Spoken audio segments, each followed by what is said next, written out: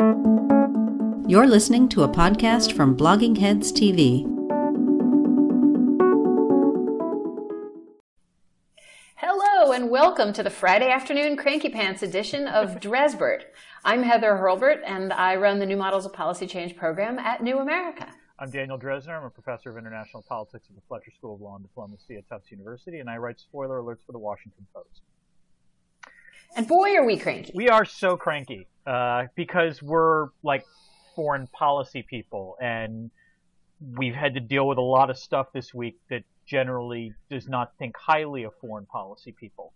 But we will start with one Donald J. Trump, who, by winning the Indiana primary and forcing out Ted Cruz and John Kasich, is now actually going to be, and in words that I really never thought I was going to say out loud, the presumptive GOP nominee for president in 2016. Hold on, I need to just bang something against my head right now as a result of that. Folks, I can't see whether he has his whiskey bottle there or not, by the way. I should have brought the whiskey bottle, damn it. So needless to say, what the interesting thing, and this is an ongoing debate you and I have had about Trump, is whether Trump is so truly out of bounds relative to both GOP foreign policy thinking, not to mention human decency standards, that essentially the GOP's foreign policy machinery, for lack of a better word, would eventually capitulate and decide to advise Trump or not. Now, you being in D.C., and because I was out of the country, you might even have a little more inside intel than I do on whether that capitulation has actually taken place. I don't think it has, but I'm curious what your take is on this so far. My take is that you're seeing a split, and it is, I think, along the same outlines that we've seen before, but that the people, the sort of Max Boots of the world who are making a very great show of saying they don't support Trump, right, tend to be the more neocon intellectual wing of the Republican Foreign Policy Party, the Republican foreign policy wing of the party. Whereas what you're seeing that surprises me, although I guess it shouldn't surprise me, is people that you think of as maybe being part of the more realist wing, and I'm using the word realist very generously here, and I apologize in advance to the academic realists in the room. But I don't think you should apologize to them, but that's a whole separate rant I can go on, but go ahead. We did that rant last time. That's true, yes. Okay, fair enough.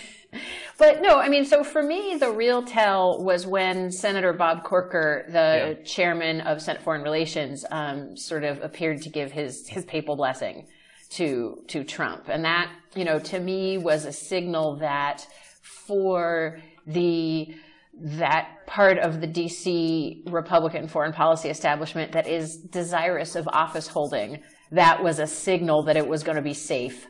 That it was going to be safe to go to Trump. Well, okay, can I push back on that? Because I think the cleavage is less, the cleavage that I see on this is frankly between elected officials versus, sort of people housed in conservative think tanks or on the op-ed pages or what have you.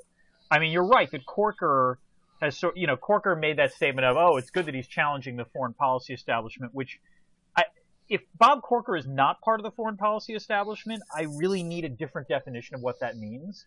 Well, we're gonna get to that. There's a little confusion on my side of the aisle too about what it means to be a brave rebel against the foreign policy establishment. Yes, that's definitely true. We'll get to that. That's true. That's going to be the theme of this. But I mean, it was somewhat fatuous I thought of Corker to say that.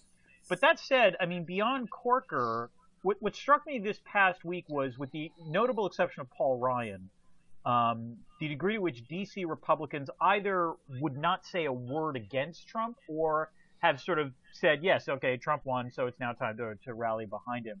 Whereas, not just the foreign policy people, but also, let's say, the George Wills of the world have basically said, no, under no circumstances should we support this guy. We need to figure out how to sort of save what remains of the Republican Party, in a post-Trump period. So I'm wondering if that's the more proper cleavage rather than one based on sort of foreign policy schools of thought. Well, I think, though, I mean, I would maybe draw the cleavage yet another way. Okay. So George Will, which, by the way, one of the saddest things I've ever seen was George Will at the Cubs Nationals game last night. Oh, really? And well, it was really sad because the Nationals broadcasters actually cut to Will in the stands and said, "Look, it's George Will, and this is his dream game, his childhood team, the Cubs, against his hometown team, the Nationals." And Will was sitting utterly alone in an empty section of the stands, looking like his dog died. And I thought, oh, it's not his dog, it's his party. To be fair, that's George Will's resting face. I mean, Yeah. That's how he always looks. But yeah, go ahead. Well, more seriously, I do think the people that you're seeing make prominent sort of still never Trump statements are exactly the people who are more the literati, maybe is another. So, George Will, or the intellectuals. Max Boot. Yeah, well, and people who don't depend on, or whose future careers don't depend on office holding. Yeah. And what I do think you're not seeing because they're less prominent national figures, they don't have columns and they don't get pointed out, even sportscasters don't know who they are. Right. But those folks have, not right away, because frankly, Trump's not interested in them yet, but those folks have their own set of decisions to make. And I noticed that those were not the people who were burning their party cards and taking pictures and putting them on Twitter. An example of that category that I'll give is Richard Grenell, who may be known to Twitter aficionados for his frequent and vivid use of Twitter. He worked for John Bolton in New York at the UN, and he's not happy about Trump, but he's also let it be known that he's going to be a Republican loyalist. Yeah, although, I mean, this is where we get, I think my all-time favorite sentence this week was, I think it was the Times story that Maggie Haberman and others wrote about, what various office holders were doing in response to Trump. And correct me if I'm wrong, I think it was Kelly Ayotte who said that she would support Trump but not endorse him, which is just some truly galactic hair splitting in terms of the distinction. And but that said, I do wonder if Grenell falls under the category of will vote for Trump but will not necessarily actually advise him. And I do think at some point he's actually going to need. I recognize that to date he has managed to defy all laws of political gravity, but in a general election, the degree to which Trump will be challenged on various issues that he has no comprehension of, at some point he actually needs, if not just to be, staffed up in terms of to know actually how to answer the question, he at least needs an apparatus to deal with the myriad number of times he will say something stupid. You missed obviously him saying this week that he thought he would be excellent on the military. So I was in Mexico, so that was that was probably just as well. I think that helped preserve my sanity. He really said that? Yeah. Yes, he did really say that. So I wouldn't. So two things. One is I wouldn't overestimate how much expertise he's going to feel that he needs, and number two, I think there's a fair amount of evidence mounting that expertise will be available to him should he choose to avail himself of it. This is something we've been talking about since January. I guess the way I would put it is that while I do recognize that there will obviously be some people who will in the end decide to work for Trump, I'm not sure, let's put it this way, he's not going to get the best. And I do think that is going to eventually hinder him, come the general election campaign, or at least I would really like that to be true. So I confess that that what I'm hoping is actually true might actually come true. Well, that you raise, though, there's a really important question there that is being debated in a number of different environments because, as you can imagine, whether you are anti-Trump Republicans who are trying to figure out how to oppose him and his foreign policy ideas, whether you are establishment Democrats thinking about the same thing, or whether you are sort of people around Sanders, and all of those sectors are having this conversation. Does it actually the thing that you would normally do in a campaign is you'd say, okay, this guy doesn't know what he's doing. He can be prodded to make bad, embarrassing mistakes. He can be prodded to look reckless, crazy, and unreliable. And all we have to do is just keep doing that, and he will self-destruct. See under John McCain, September 2008. Right. see under Mitch Romney, trip to England and Israel. But is that exactly backwards in this cycle? And you have a number of Trump fans who are all over Twitter saying, no, you pointing this out is playing right into his hands, you liberal establishment, East Coast Washington, Hillary bought you.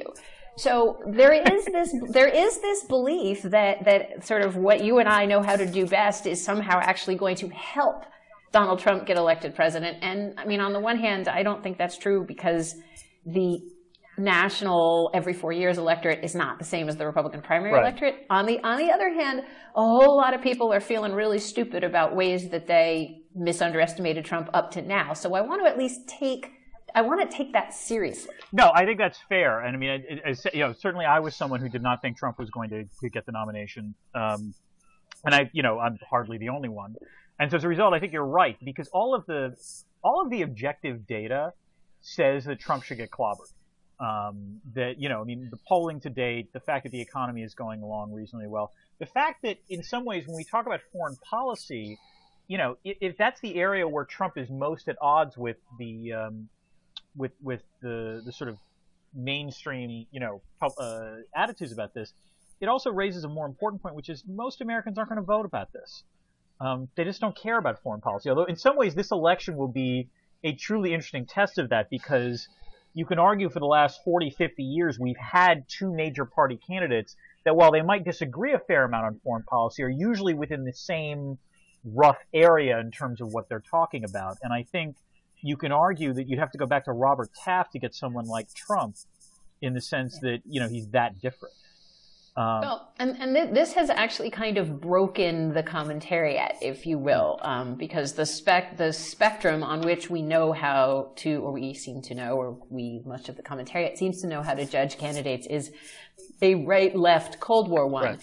And so you see these, repeated gaffes, or what I think are gaffes, by anchors, by Maureen Dowd, by reporters saying, Trump is to the left of Clinton because he opposed the Iraq War. Well, first of all, he did not oppose the Iraq War. He didn't oppose the Iraq War. There's video on that. But second, I mean, since when is anyone who thinks that waterboarding and torture are great way, and targeting civilians are great way, not just things that maybe you do and you don't stand up very hard against, but things that are central tenets of your security policy, and someone who thinks it's perfectly cool to ban entire religions from entering the U.S., and someone who thinks it's perfectly cool to ban entire continents as full of rapists. I mean, in what universe is that left? I do not have an answer for you. I actually thought that was a criminally awful Maureen Dowd column. In the sense that, but I think let's face it, we are going to see a lot of versions of that criminally awful Maureen Dowd column, I fear, for the next 6 months, for a few reasons. First, it's just going to tickle a lot of people to put forward the notion that the Democrat is more hawkish than the Republican. Second, Trump is, if nothing else, really, really good at ignoring whatever the truth is and just simply saying what he thinks the truth is. So he has repeatedly said that he opposed the Iraq War. And if he says it long enough, he'll, people besides Dowd will say, well, he says that he opposes the Iraq War, or he opposes, further intervention in Syria or what have you. So I do think you are going to hear that kind of narrative. The problem when you're talking about Trump and foreign policy is that a lot of the stuff he says on one day, and then the next day he either backtracks or says that that's not what he meant, or just confuses the issue even more. And it's incredibly, so like the bombing of terrorist families, I think, he then, after he said that, correct me if I'm wrong, didn't he then say, oh, no, that is actually against the law, so we won't do it, but I'll want to refine the law so that then we can do it.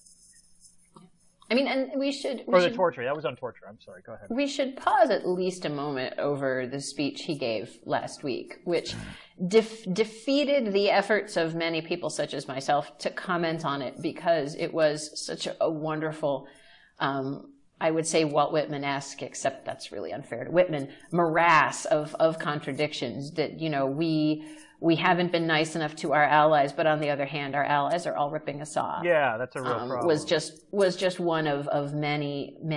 Or that it's insane for us to promote universal values, but we should absolutely promote Western values. Yes.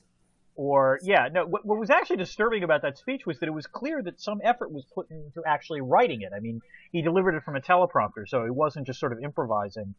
And it was a stringing together of some of the more popular cliches of center-right foreign policy, if not in a consistent manner. And this, I go back to my point of, I think we have to be really careful with the idea that us, pointy-headed establishment types can just point out where he's inconsistent and that will magically defeat him. Oh, no, that won't. I agree with you. That's absolutely correct.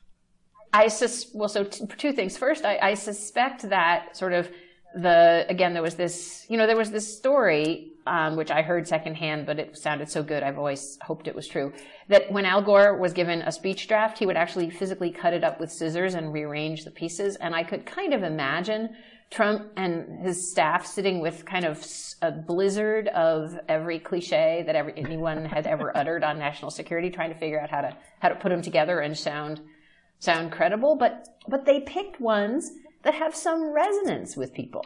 That there is clearly a way that there's a swath of the electorate to whom it makes some kind of gut emotional sense that Barack Obama, who does seem kind of emotionally distant, is not nice to our allies. At the same time as it's a core truth that foreigners are ripping us off because that's what foreigners do. You are correct in the sense that I think there's a third thing that you forgot that I also think that will resonate. And in some ways, this was the one persistent sort of resentment in the Trump speech, which was the notion that people like you and I in the foreign policy establishment have failed the United States.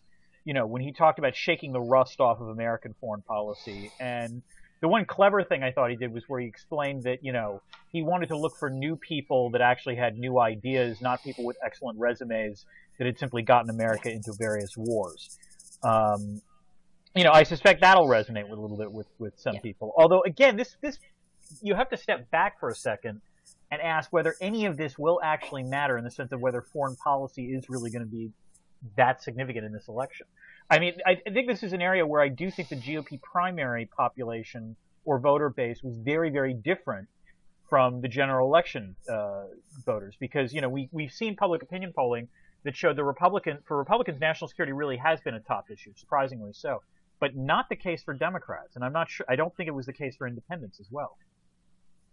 Well, it rose for Democrats and independents, which was interesting to me to see that actually, although we now have these very distinct political cultures, you can't actually entirely contain the crazy on your side of the aisle, Dan. If you guys are all screaming at each other about how we're all going to die, it does eventually start to make people on my side of the aisle nervous too. And the other way that I think this is going to play, and I agree with you that it's going to play secondarily, but is the extent to which it fits into other narratives that the candidates are telling about themselves and each other. So obviously, you're going to try to brand Trump as reckless everywhere in every aspect. And Trump will have a set of critiques of Clinton, which the international stuff will fit into. I guess it's going to be, I am actually legitimately fascinated about the ways in which Trump might try to attack Clinton and whether it'll actually work. Because when he occasionally tried to in the fall and spring, he was choosing lines of attack that I thought were truly bizarre, calling her weak or things like that, which didn't make any sense to me. Maybe the crooked argument will work better, although I'm not sure how that plays on the foreign policy front. Whereas on the other hand, I assume it's going to be pretty easy for the Clinton campaign to just raise the question of, do you want Donald Trump in charge of the nuclear codes? Because God knows I don't.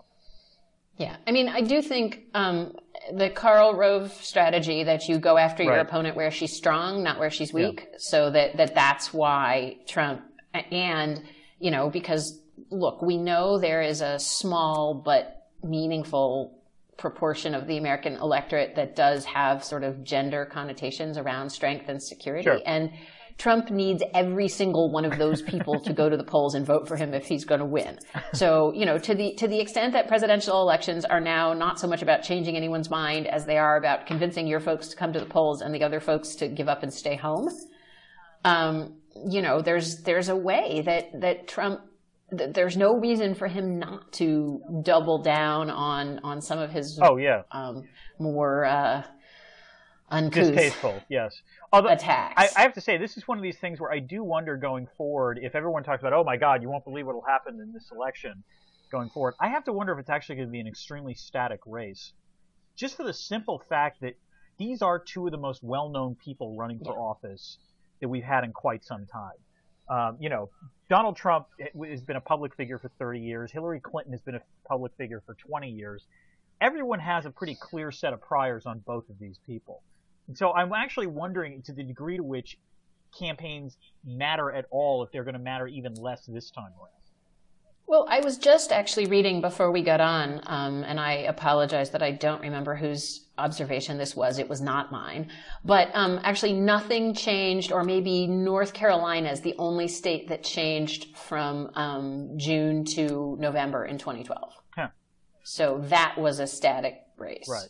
And these guys are even more. Although Trump again is a wild card, but I do wonder if that's how it's going to play out. I have to say, I do, and this again leads to a paradoxical, interesting question, which is if Trump really does get thumped in November, all the talk that we're hearing now about how he's challenging the foreign policy consensus and challenging, sort of establishment thought, if he actually gets smoked, then paradoxically, I think no one's going to try doing this for a long time. Yeah, Or do you think this is just the beginning of something deeper? I do. I think you're going to see in 2017 some revolt within both parties along national security lines, although also along other issues. And the fact that although I'm really, really tired of the Trump, Obama, Sanders all have the same views on foreign policy, which they really do not. But to the extent to which there are, there are significant differences between Marco Rubio and Donald Trump. There are significant differences between Hillary Clinton and Bernie Sanders, not so much on what should we do about ISIS, but on sort of at the more theoretical level, what should we be saying our policies are on intervention, right, that kind of thing. And I do think you're going to see a weakening of the control of both party establishments in Congress and more fights around, more internal fighting and more sort of cross-party alliances around this kind of work. That'll be interesting going forward. And this is a nice segue actually to the next topic of conversation, because I think one of the things that has struck me about this sort of last year of the Obama administration is, as much as we might be talking about the cracking up of the foreign policy establishment or the dominant foreign policy narrative, the degree to which both Barack Obama and, in some ways, his alter ego, Ben Rhodes, who's Deputy National Security Advisor, have genuinely felt like it's been a straitjacket that they've had to try to punch against, and not always successfully. So, I mean, we first saw this in the if you paid any attention to reading this stuff, you've seen this sort of emerge in dribs and drabs over the last, couple of years. But in this last year of, pardon my French, don't give a fuck Obama, both Obama's long interview with Jeffrey Goldberg in The Atlantic, and now this Sunday there is a New York Times Magazine, I assume, cover story on Ben Rhodes.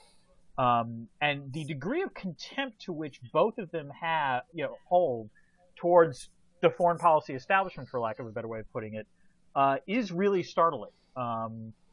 It's clear that Obama deeply resents the ways in which think tankers and other foreign policy analysts sort of talk up the notions of credibility and resolve, especially with respect to the Syria, the decision to not bomb Syria in the fall of 2013, but also with respect to things like the Iran deal.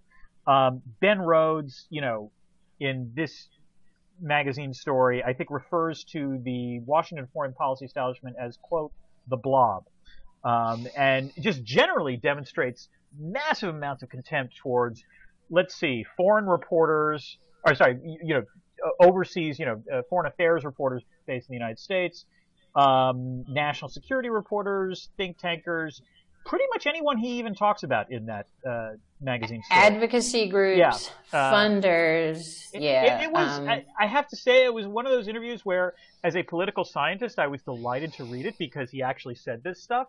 On the other hand, I didn't think Obama. Forget Obama not caring what he says. I can't believe Rhodes actually said this to a reporter on the record. It's particularly odd that he said it on the record to a reporter who's on the record opposing the Iran deal. Go on. So just that as a piece of choice around who you were gonna have this conversation with is either a really fascinating slip up or a really fascinating display of contempt all by itself. There was a lot of contempt in that piece. Yeah, and I mean, it's, I know Ben. I worked with Ben. I helped Ben do stuff. I admire Ben for what he's accomplished. He's a marvelous writer. And I tell you what, if you went to an elite school, if you had a series of elite Washington, D.C. jobs, if your friends and your spouse and everyone you spend time with are part of the DC foreign policy establishment, if the way that you identify yourself as having first connected with foreign policy is, and I quote, my mom's best friend ran the Carnegie Endowment, and I feel this way about Obama too, actually. Yeah. I felt this way about I almost feel like saying, oh, I'm not part of the establishment is a tell that you are part of the center-left establishment. And as somebody who did not grow up in Manhattan and go to a fancy private school and smoke dope in Central Park, but who did, get the Ivy League education and have the enviable string of fancy jobs and is now sitting at a think tank. Yes, it's weird for me and it chafes on some of my political beliefs, but yes, this is the national security establishment. We're it. And you gotta, this is so strange to me. I mean, there's a couple of things going on here, I think. The first is,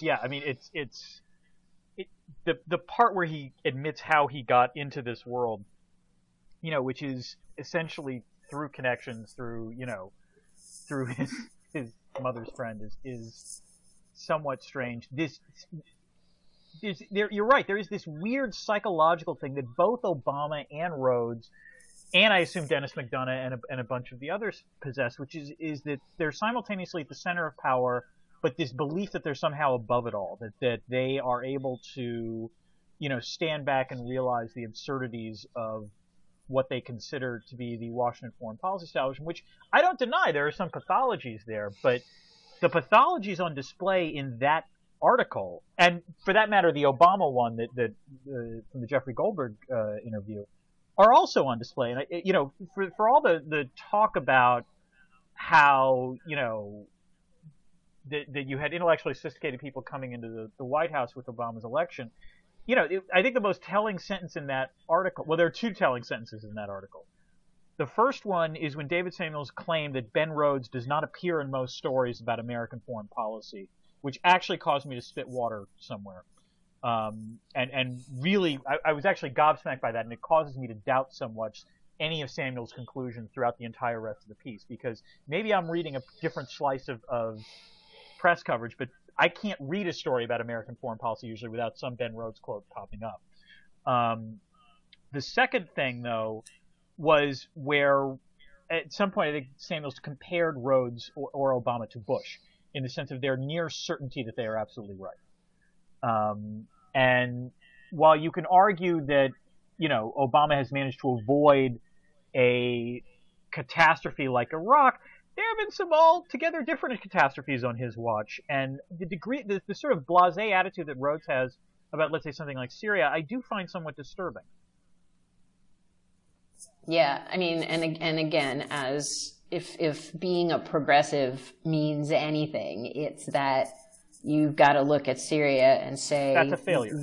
That's a failure, and that's that's on us and the values that we claim to represent right. as progressives. I want to loop back to something a little bit less heavy than that, which is to say that some of this is eighth year of an administration pathology.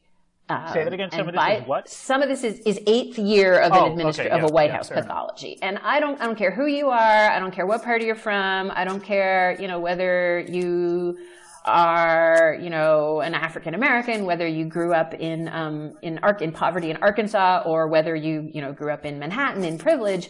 If you have been sitting in that place for 8 years with people firing away at you all day, you do, number one, develop the impression that you're smarter than everyone else because no one ever tells you otherwise.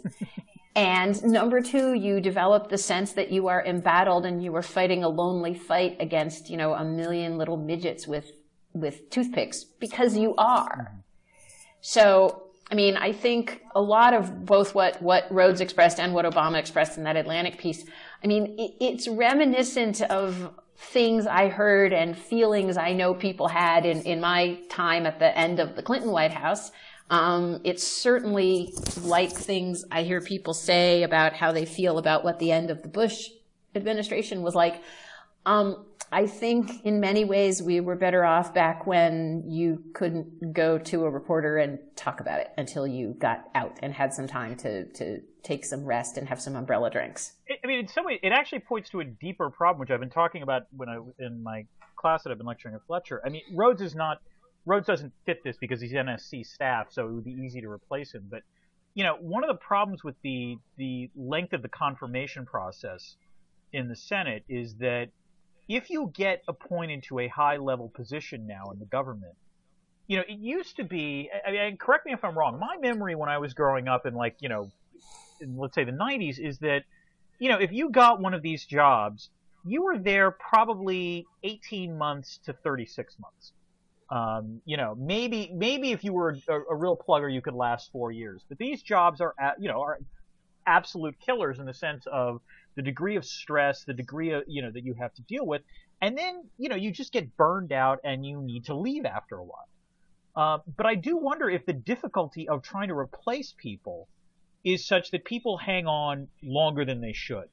There are ways in which I actually like some of what Ben Rhodes says, not in that interview, but it is said in the past, or aspects of his foreign policy thought. But, increasingly over time, I began to notice that anytime Rhodes spoke on the record about Obama's foreign policy, he would step into something that would create a larger kerfuffle than what happened before he said something. And you got the impression of someone who was truly burned out and embittered. And this interview just reeks of that, of just someone who cannot wait, to particularly post Iran deal. And that's something else I want to talk about, that part of the story. But, someone who just cannot wait to be gone January 20th, 2017. But I wonder if that one of the issues here is that because of the confirmation process, people are staying on too long in jobs that they shouldn't be staying on. Well, I would actually, the confirmation process and the nomination process and the clearance process are hell on earth. Yeah. And they are driving good people out of public service. Right. And there's no question about that. This is, however, a somewhat different problem. Right, I grant that. I think, which is that you have, and it's not, again, it's not just Rhodes. And I'm a little, yes, if you get your story told in the New York Times Magazine, you're kind of open. But I do know Ben personally. I think he's a decent guy, and I would like to, I have now said everything negative I want to say and more okay. about him personally because, at the end of the day, he's a human being like all the rest of us.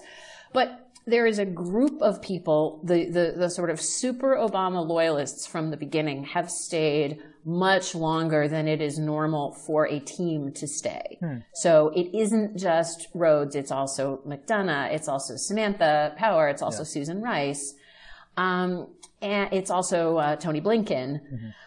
And it's not usual to have that much of your team not have had fresh blood injected into it at the very high personal advisor levels. Right.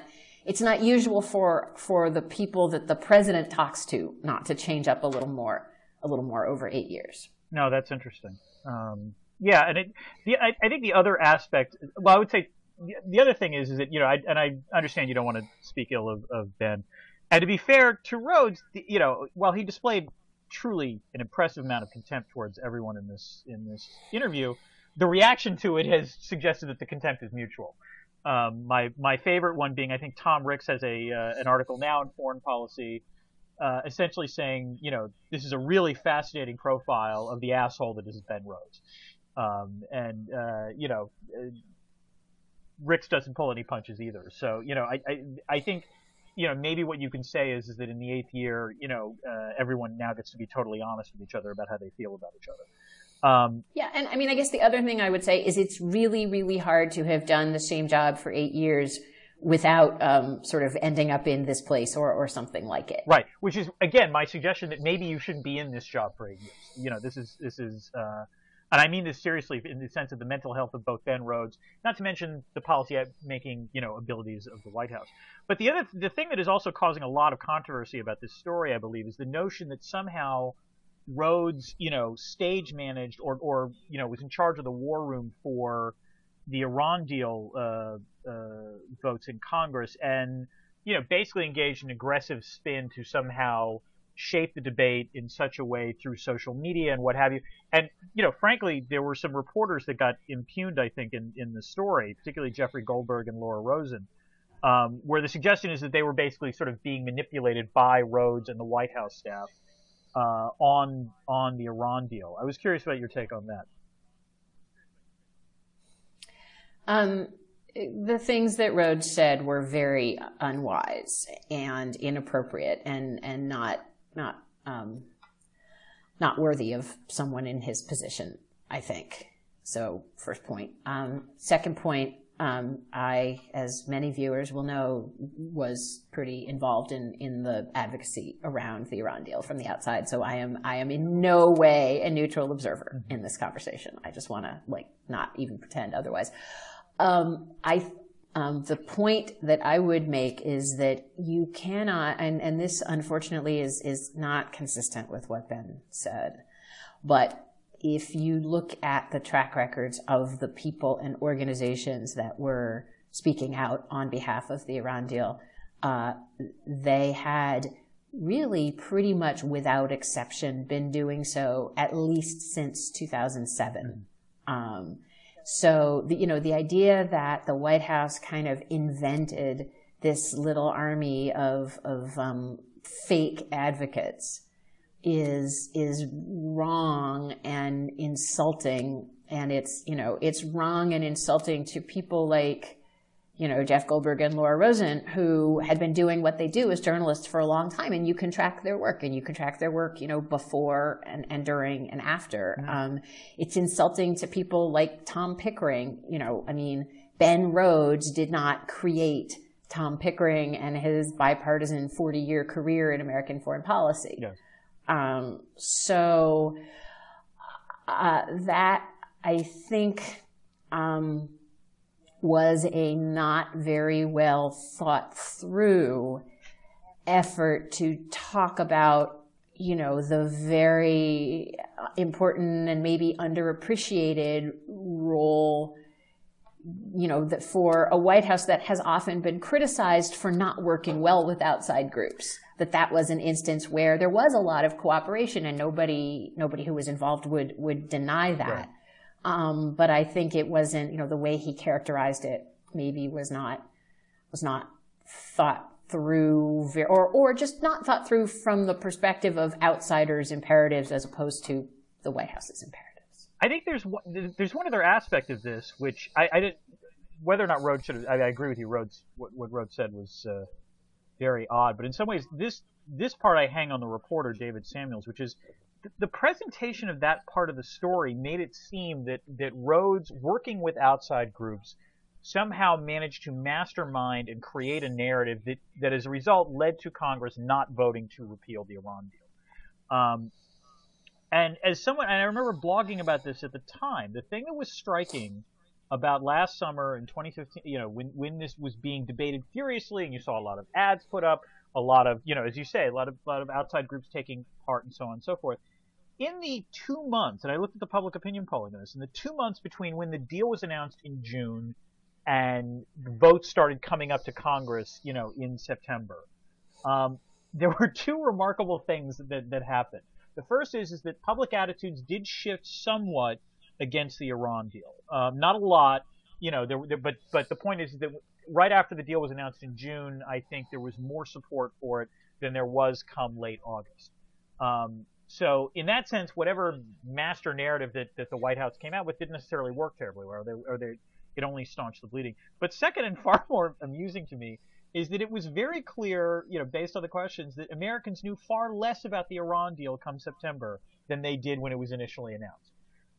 Yep. In other words, the degree to which the American public was actually engaged in this debate at all was next to nothing. And in some ways, that in and of itself, I find the remarkable point.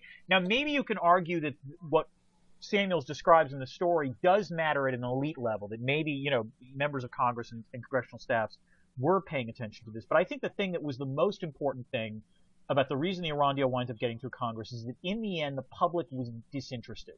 And so as a result, Democrats felt they could vote for it without suffering any kind of negative electoral blowback from it at home. So if I could sort of spin that out a little bit, I think the piece that's missing from that narrative is that, of course, there was, and I think you and I even discussed this on a Blogging Heads. I know I wrote about it at Polyarchy. There was a very expensive and highly ballyhooed counter effort. Yes, that's fair. You're right. Yes, I think we did talk that about was put together. Yeah. So, in fact, there was an enormous amount of money spent. I mean, and it was like 10-to-1 ratio or something. Yes. That's absolutely yeah. I mean, the pro-deal groups were hugely outspent yes. by the anti-deal groups. And, as you say, that did move the public opinion needle a little bit away from support for the deal, also away from polling questions that actually included any facts about the deal. But the way I would sort of conceptualize what the elite debate was, that you had anti-deal elites who were counting on mass mobilization to push Democratic members of Congress away from their president. Right. And that didn't happen for some combination of the work that the pro-deal groups did and the American public's sort of general indifference to the whole thing. And, frankly, the American public's probably correct assessment that both the benefits that some of the more extreme deal proponents were promising were not going to come to pass, but that the nuclear apocalypse the deal opponents were predicting was also not going to come to pass, and that they could therefore go back to worrying about their job or their summer vacation or their baseball team or whatever. No, I think that's a fair assessment. It was just it was a very strange part of the article for me, and I agree with you that Rhodes obviously I don't know what Rhodes was thinking when he said those things, but I also think in some ways part of the problem with that part of the story lies with the reporter as well. Well, when you learn, as I didn't know when I first read the story, but when you learn that the reporter has a backstory as an anti-deal agitator, it makes the presentation make somewhat more sense, and it makes one wonder. I wonder what else Ben said that didn't end up in the story. Oh wait, so the reporter opposed the Iran deal? Yes, the reporter, you can go to the Hudson Institute and you can find video of the reporter on a panel at the Hudson Institute opposing the deal during the debate over it this summer. Yeah. I'm going to ask another question, and I know you can't answer this. Why the hell would Rhodes have let this guy then track him in the White House? Why did Rhodes do it? Yeah. Why the hell did the New York Times Magazine think it was appropriate to have someone who had a record as a public advocate on an issue, not at minimum disclose that somewhere in the story? Those are both great questions, Professor Dresner. I'm just part of the blob. I like my brain cells don't move independently. I'm waiting for the Sunday shows to tell me what. You're waiting for orders from high above, yes. Yeah, I'm waiting for orders from the TV on Sunday morning to tell me what's going on. Well, fair enough. I think this concludes the Grumpy Blob edition of Dresbert. I think so, yes, and happy May. And happy Mother's Day, Heather. Thank you, and happy weekend. I kind of don't like Mother's Day because it's kind of essentializing, honestly. Oh, actually, we can finish with Bill Kristol. This is fantastic. Okay, go ahead. So since you mentioned Mother's Day, and since we were talking earlier about, independent presidential runs and so on and so forth, Bill Kristol has been trying to recruit Ben Sasse, the senator from Nebraska, to run for president. And Sasse, we should point out, Sasse has been opposing Trump for months now and has actually been very active on Twitter explaining exactly why he opposes Trump. And he demurred for running for president, which, shows me that he's pretty well educated about the challenges of mounting an independent campaign at this stage in the process. And one of the excuses he gave, which is a good one, and I'm always delighted to see men using it as well as women, is that he has young children at home and doesn't want to spend that much time away from them. And Kristol tweeted back at him, as an older parent of young children, parenting young children is overrated. Okay. Go ahead. And you know what? That is absolutely true. I didn't enjoy babies very much, but that's no freaking reason not to do it. All right. You're putting me in a ridiculous position, which is I'm going to make an effort to defend Bill Kristol on this. Okay, you guys, we didn't plan this. He's bringing it on himself. I'm bringing this on myself. He's bringing it, Dan. I'm gonna in honor of Mother's Day, I'm gonna try to stop you. Son, you'll regret this later. Okay, here's the only way I would phrase this, which is not to say you're right. I mean, it was something stupid for Kristol to say, but I will say this: as the parent of children who are now, tweens and teens, I would actually argue that this part of the parenting process is sometimes underrated or underemphasized. That as important it is to be there when your kids are small, I think it's even more important for you to be there when your kids are tweens and teenagers and, trying to navigate high school and puberty and adolescence and all of those kinds of things. And furthermore, those are the more challenging times because occasionally, your child's hormones will get the best of them and they don't want to listen to you for whatever reason whatsoever. And that requires, in some ways, even more persistence than when you've got a 2-year-old that you can physically overpower, if you have to get them in the car seat or what have you. I'm not going to really defend Kristol, but all I want to say is that I think in some ways parenting older children is underemphasized as an important part of parenting. And you realize the reason for that is that if we had understood when we had little kids and we were all saying to ourselves, it's going to get better, right? It's going to get easier. Like, there's a reason they don't tell you about this. Oh, no, they don't. So to conclude, Blogging Heads watchers, don't have children. It's just... Happy Mother's Day, everyone. Bye-bye. Bye-bye. Thanks for listening to Blogging Heads TV. You can help support this content by remembering to like us on Facebook and follow us on Twitter. You can subscribe to all Blogging Heads episodes or to a specific program by going to our subscribe page at bloggingheads.tv/subscribe. There you can sign up for podcast downloads via iTunes or Stitcher, or you can subscribe to our email and we'll send you an alert every time we post a new episode.